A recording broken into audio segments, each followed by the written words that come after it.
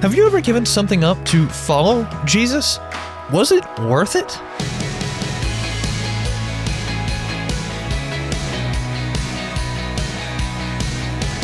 Hey there, I'm Andrew Stevens, and this is Unlocked, your daily key to unlocking God's Word in your life. We've got an allegorical story for our devotion today, one that I really enjoyed reading, and I hope you'll enjoy as well. This one was written by Courtney Laster and is called Supermassive Black Hole.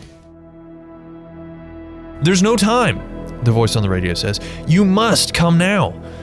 I look around the cockpit of the spaceship. My spaceship. The control station, the thick curved glass of the windows, the sleek engines quietly humming in the hull below.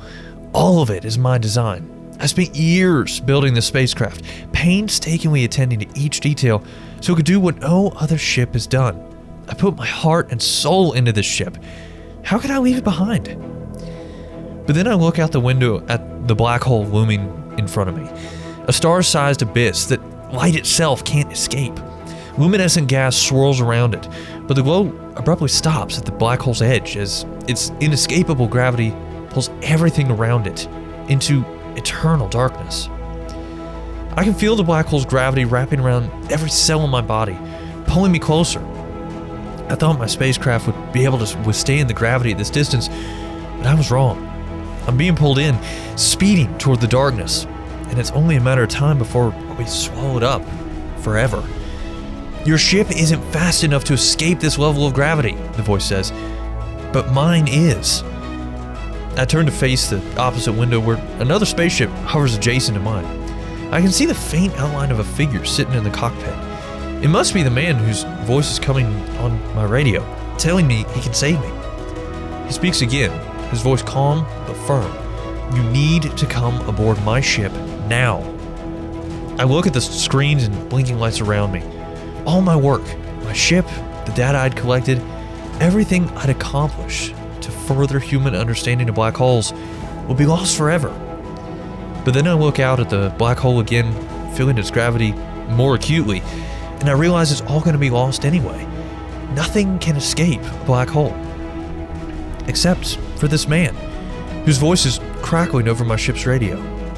He can escape it. Somehow, infinite gravity and darkness are no match for him. All right, I say, turning my back on the computers, the cockpit, my whole life's work. I'm coming. So let's talk about this. What are some questions going through your mind right now? According to Romans 6:23, we can't escape the gravity of our sin, which leads to certain death. But Jesus can save us. He offers us the gift of eternal life. Romans 10 verse 9 says, if you openly declare that Jesus is Lord and believe in your heart that God raised him from the dead, you will be saved. Have you ever given up something to follow Jesus? Was it worth it? If you haven't put your trust in Jesus, what's holding you back? You can come to God with your questions, frustrations, fears, anything. When we seek God, he reveals himself to us. Who are trusted Christians you could talk to about questions that you have? As you and I can read in Philippians 3 verse 8, yes, everything else is worthless when compared with the infinite value of knowing Christ Jesus, my Lord. Now, I'd encourage you to read in your Bible Romans chapter 6 verse 23, 2 Corinthians 6 verse 2, and Philippians 3 7 through 12 to help keep God's Word alive in your life. Unlocked is a service of Keys for Kids Ministries, and it's listener supported. Just $5 a month goes a long way to help us keep Unlocked going strong into the future. And if you'd like to donate and join the team supporting Unlocked, you can do so by checking out the Giving tab on the Unlocked app or unlocked.org. Now, be sure to check back tomorrow because Emily is going to look at a life verse. But until then, I'm Andrew, encouraging you to live life unlocked, opening the door to God in your life.